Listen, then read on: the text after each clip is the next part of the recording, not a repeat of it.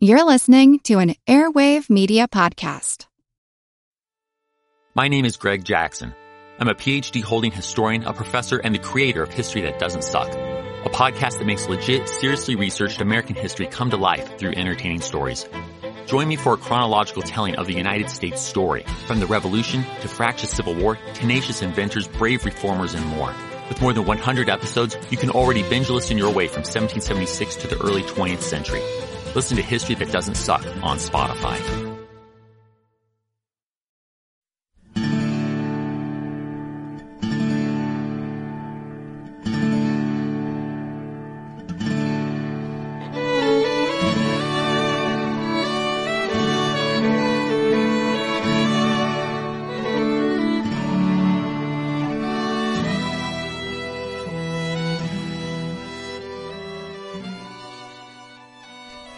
Hey everyone, thanks for tuning in to the 205th episode of our Civil War podcast. My name is Rich. And I'm Tracy. Hello y'all. Welcome to the podcast. As promised, with this show, for the first time in quite a while, we're going to head back out to the Western theater of the war and see what's been happening out there.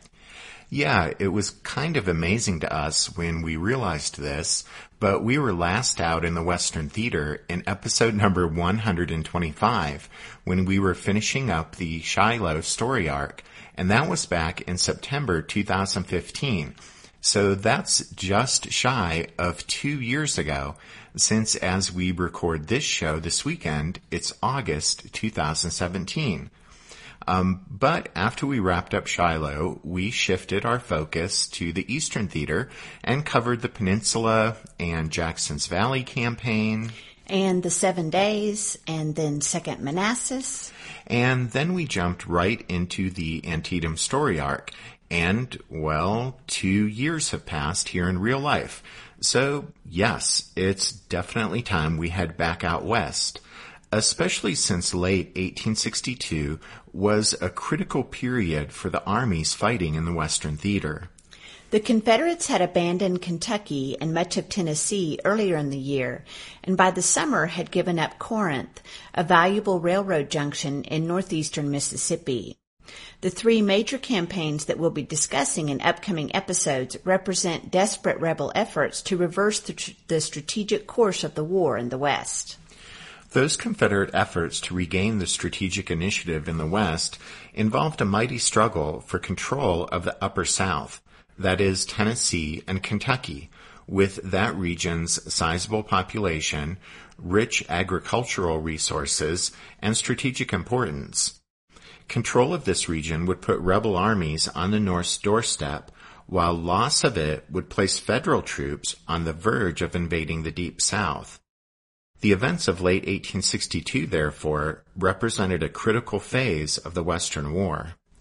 As we'll see, though, by the end of 1862, the rebels had lost more than they gained. Confederate General Braxton Bragg's invasion of Kentucky failed to bring the Bluegrass State under Confederate control, but saved Chattanooga and much of Middle Tennessee. That action, however, set the stage for Union General William Rosecrans' Stone River campaign, which placed a bit more of the Upper South under federal control. And Confederate General Earl Van Dorn not only failed in his attempt to retake Corinth, Mississippi, but he also inadvertently prepared the way for a major Union offensive against Vicksburg. And so, as was true of Robert E. Lee's crossing of the Potomac into Maryland, which took place back east in this same time period, the Confederate movements in the West in the summer and fall of 1862 seemed full of marvelous potential, but, like Lee's Maryland campaign, in the end, they also bore relatively little strategic fruit, since by the time these campaigns in the East and West concluded, the rebel armies would again be on the defensive.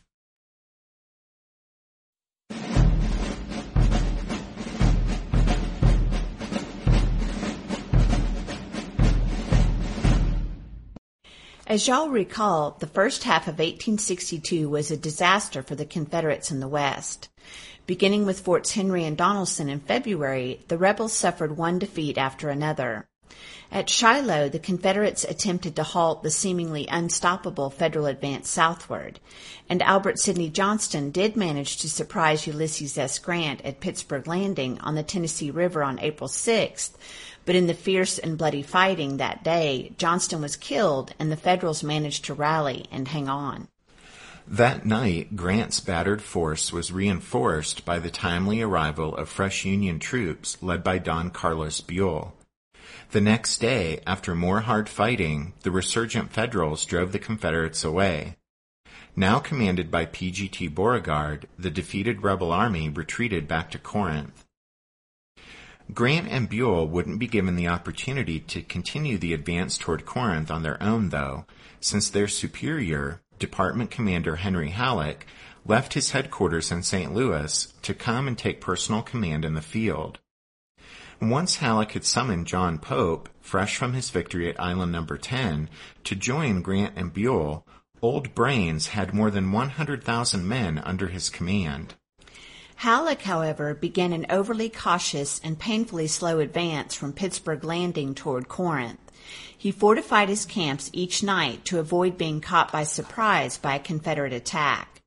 But Beauregard, with only 55,000 men, could not risk a major assault unless Halleck became careless and gave him an opportunity to strike. Halleck, though, didn't give his opponent such a chance. As a result, the battle for Corinth, such as it was, involved several small clashes but no significant fighting. On May 30th, Beauregard successfully evacuated the town with his army intact. The fall of Corinth was hailed by northern newspapers as a great triumph, even though Halleck, despite possessing every advantage, had failed to do any real damage to the Confederate army defending the place.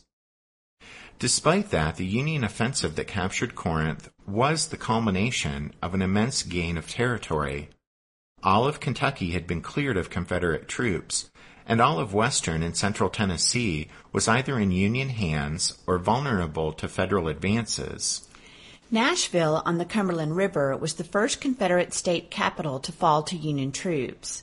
Some key defensive positions along the Mississippi, including Island No. 10 and Fort Pillow, had fallen to the Federals rather easily, and that meant that the entire length of the Mississippi River through the Upper South was now cleared of rebel forces. The important river port of Memphis was under Federal control after the Battle of the Rams. That left Port Hudson and Vicksburg as the only strong point still held by Confederate forces on the long stretch of river between Memphis and New Orleans. Farther west, other Federal forces also enjoyed success. A small Union army commanded by Samuel Curtis had advanced into northwest Arkansas and at Pea Ridge defeated a Confederate force led by Earl Van Dorn and Sterling Price. Still farther west, a Confederate attempt to invade the territory of New Mexico was defeated by a combination of logistical problems and the stiff resistance of Union forces in that distant region. Even in Virginia, where the opposing forces sparred and maneuvered over much shorter distances, Federal armies were on the move. The nation's attention was focused on the Army of the Potomac as its commander, George McClellan, landed his men on the Virginia Peninsula and began a ponderous advance on Richmond. Despite spending the entire month of April in front of Yorktown, Little Mac eventually was just a dozen miles from Richmond when, on May 31st and June 1st, the Confederates led by Joseph E. Johnston attacked at Seven Pines. The rebel assaults were repulsed and Johnston was severely wounded. Jefferson Davis replaced him with Robert E. Lee. Lee's record up to that point in the Civil War had been less than impressive, really, and so, with the Army of the Potomac still knocking at the gates of Richmond, there was every reason for the North to expect great things from that front as spring gave way to summer.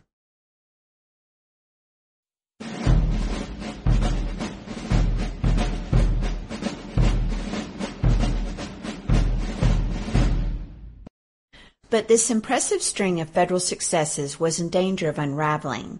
In the East, the reasons for this would revolve around McClellan's incompetence and Lee's audacity, while in the West, where the war was mainly a contest of far-flung offensives spanning huge expanses of territory, it would turn upon the overwhelming need for the Federals to consolidate the tremendous gains they had made up to that point. In the aftermath of his capture of Corinth, Halleck felt he had to disperse his army to key towns along the logistical network that supplied his army, which already was several hundred miles from its major supply depots to the north. We really can't stress enough that in the Western theater of the war, logistical concerns were absolutely vital.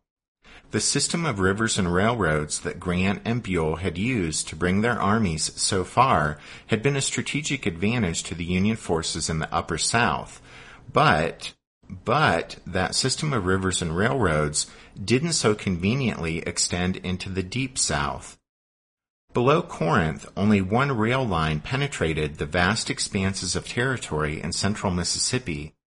And so new logistical concerns had to be considered by Halleck before a further federal push south of Corinth would be practicable. In other words, the Union Army in the West had reached the end of its rope.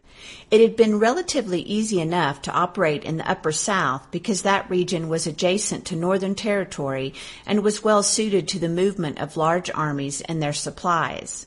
It had a long settled population and excellent system of turnpikes and wagon roads. Railroads also crossed the region, connecting major cities with the rest of the country. More importantly, the Tennessee, Cumberland, and Mississippi rivers flowed north to south, giving federal commanders an opportunity to drive deeply into the region and easily supply their armies. The Deep South posed far more difficult problems for Halleck and his subordinates than did the Upper South.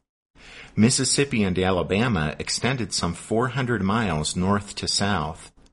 These states had mostly been settled just in the 3 decades before the firing on Fort Sumter. Cotton was the key crop of the Deep South, and a traveler journeying through Mississippi and Alabama would have found the region dotted with large plantations separated by huge tracts of endless pine forests, with many small hardscrabble farms scattered across the land. Important cities were few and far between, and railroads failed to penetrate large areas of the region. And the river system didn't take up where the railroads left off.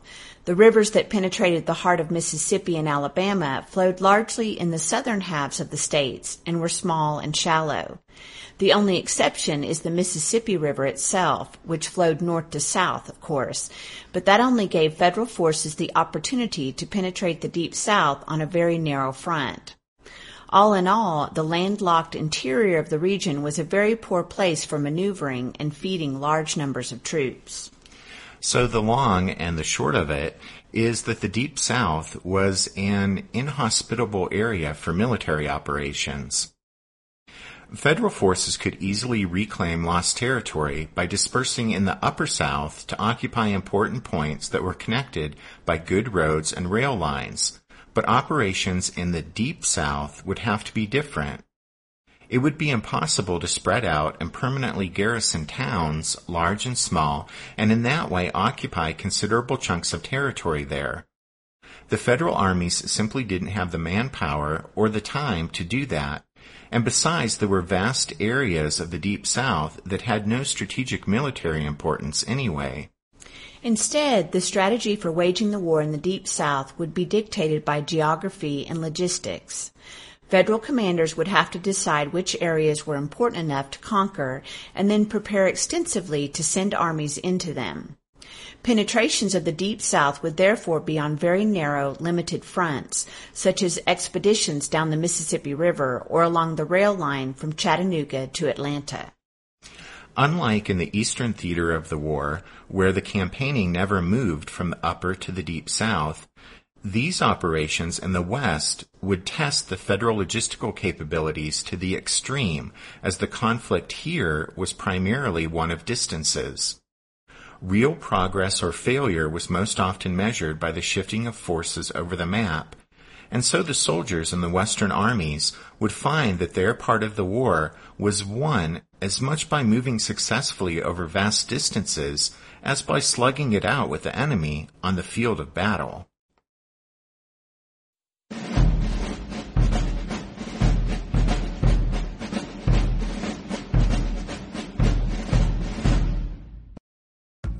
All you need is a few minutes to start your day off with something historic when you listen to the This Day in History podcast. Every day there's a new episode for you to listen and learn about what happened that day way back when. Today could be the day a famous mobster met their end, or the first milestone for humans in space. Who knows what history today holds? Find out when you listen and subscribe to This Day in History wherever you get your podcasts. That's This Day in History wherever you get your podcasts. Did archaeologists discover Noah's Ark? Is the rapture coming as soon as the Euphrates River dries up? Does the Bible condemn abortion? Don't you wish you had a trustworthy academic resource to help make sense of all of this? Well, I'm Dan Beecher, and he's award-winning Bible scholar and TikTok sensation Dr. Dan McClellan, and we want to invite you to the Data Over Dogma podcast, where our mission is to increase public access to the academic study of the Bible and religion, and also to combat the spread of misinformation about the same. But, in a fun way.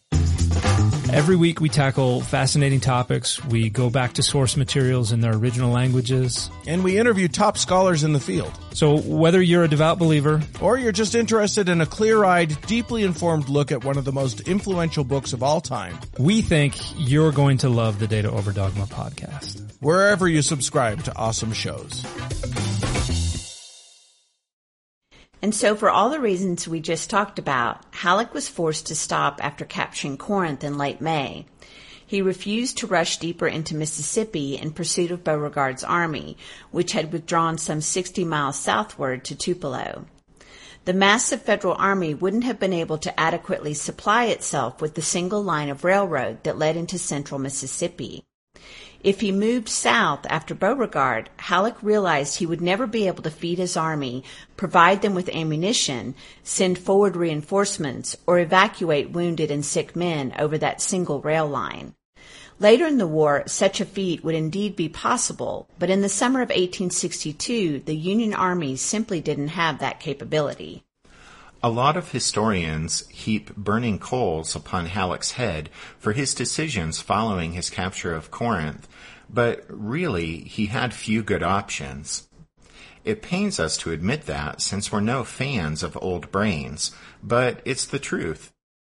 Anyway, he decided to direct his attention toward the west and east rather than south.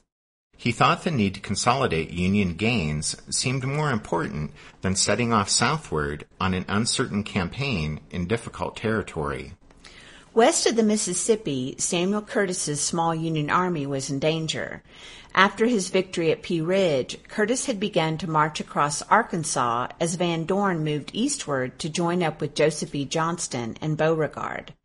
Van Dorn didn't arrive in time for the Battle of Shiloh, but linked up with Beauregard at Corinth. Meanwhile, back in Arkansas, Curtis was at the end of a precarious supply line of wagon trains that trundled over the rugged Ozark Mountains from Rolla, Missouri, more than 200 miles away. Despite his logistical problem, Curtis dallied at Batesville, Arkansas, hoping to move on and capture the state capital of Little Rock. But he eventually decided to cut loose of his supply line and march over to Helena on the Mississippi River. Halleck tried to help him by sending a supply fleet up the White River. The fleet barely missed hooking up with Curtis's army, but after living off the land on his trek across Arkansas, Curtis reached Helena in July, opening up the Federals' most advanced base of operations on the Mississippi River, there 60 miles south of Memphis. At any rate, when Halleck turned his attention eastward, he found that consolidating Union control of the Upper South would be far more difficult than aiding Curtis's small army. The Federals' concentration of manpower for the drive on Corinth had taken troops from huge areas of Kentucky and Tennessee, and the Confederates had also concentrated their troops for the Battle of Shiloh. So as a result, large areas of Tennessee weren't controlled by either army, and some parts of it were still held by comparatively small, isolated detachments. The Federals firmly held Nashville and most of Kentucky, but little else. A small division of about 8,000 Federals under Brigadier General Ormsby Mitchell from Buell's army had gone off and penetrated into northern Alabama when Buell left Nashville to join Grant at Pittsburgh Landing. Mitchell made it to Huntsville, Alabama, a mountain town on the Memphis and Charleston Railroad that connected Corinth with Chattanooga. You don't hear the name Ormsby much anymore. No, you don't. Ormsby, leave the cat alone. What? Okay. Anyway, Mitchell's small force was kind of out on a limb, living hand to mouth, as it was forced to rely on supplies shipped by wagon from Nashville and on whatever the men could forage from the Alabama countryside. Mitchell survived by aggressively patrolling the area to prevent the buildup of Confederate guerrillas, and also because the rebels were too preoccupied with trying to stop Grant and Buell in western Tennessee to pay much attention to Mitchell's division. Fortunately for Mitchell, the only sizable rebel force in the area was nearly as vulnerable as he was. Confederate Major General Edmund Kirby Smith commanded fewer than 10,000 men who were strung out across the width of eastern Tennessee, from Cumberland Gap over to Knoxville and down to Chattanooga. Kirby Smith was barely able to maintain his position. His vulnerability was clearly demonstrated in June when a federal division of some 10,000 men under George Morgan captured Cumberland Gap without breaking a sweat. Possession of Cumberland Gap gave the Federals an avenue of advance into the heart of eastern Tennessee, including Knoxville, and their capture of Cumberland Gap that showed that the Federals were consolidating their positions all across the Upper South. As a result, Kirby Smith was in real danger of losing all of eastern Tennessee, including the vital railroad junction of Chattanooga. That mountain city was the logistical gateway to Georgia and other areas of the Deep South, offering a rail line that would supply any future federal invasion of the southeastern portion of the Confederacy. In addition, rail lines running east and west also ran through Chattanooga, connecting Virginia with the Western Confederacy. Chattanooga, on the banks of the Tennessee River, with its railroad connections and imposing geography, was one of the true strategic points in the region. By mid-June 1862, Halleck was ready to move on Chattanooga and then invade Georgia. And that seems like a good place for us to end this episode. We'll pick up right here next time, though, with Halleck sending Don Carlos Buell eastward from Corinth with the Army of the Ohio to seize Chattanooga.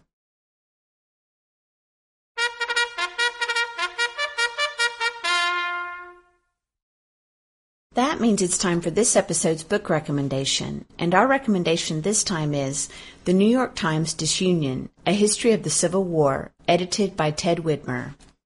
Between 2011 and 2015, the opinion section of the New York Times published Disunion, a series of hundreds of essays about different aspects of the Civil War.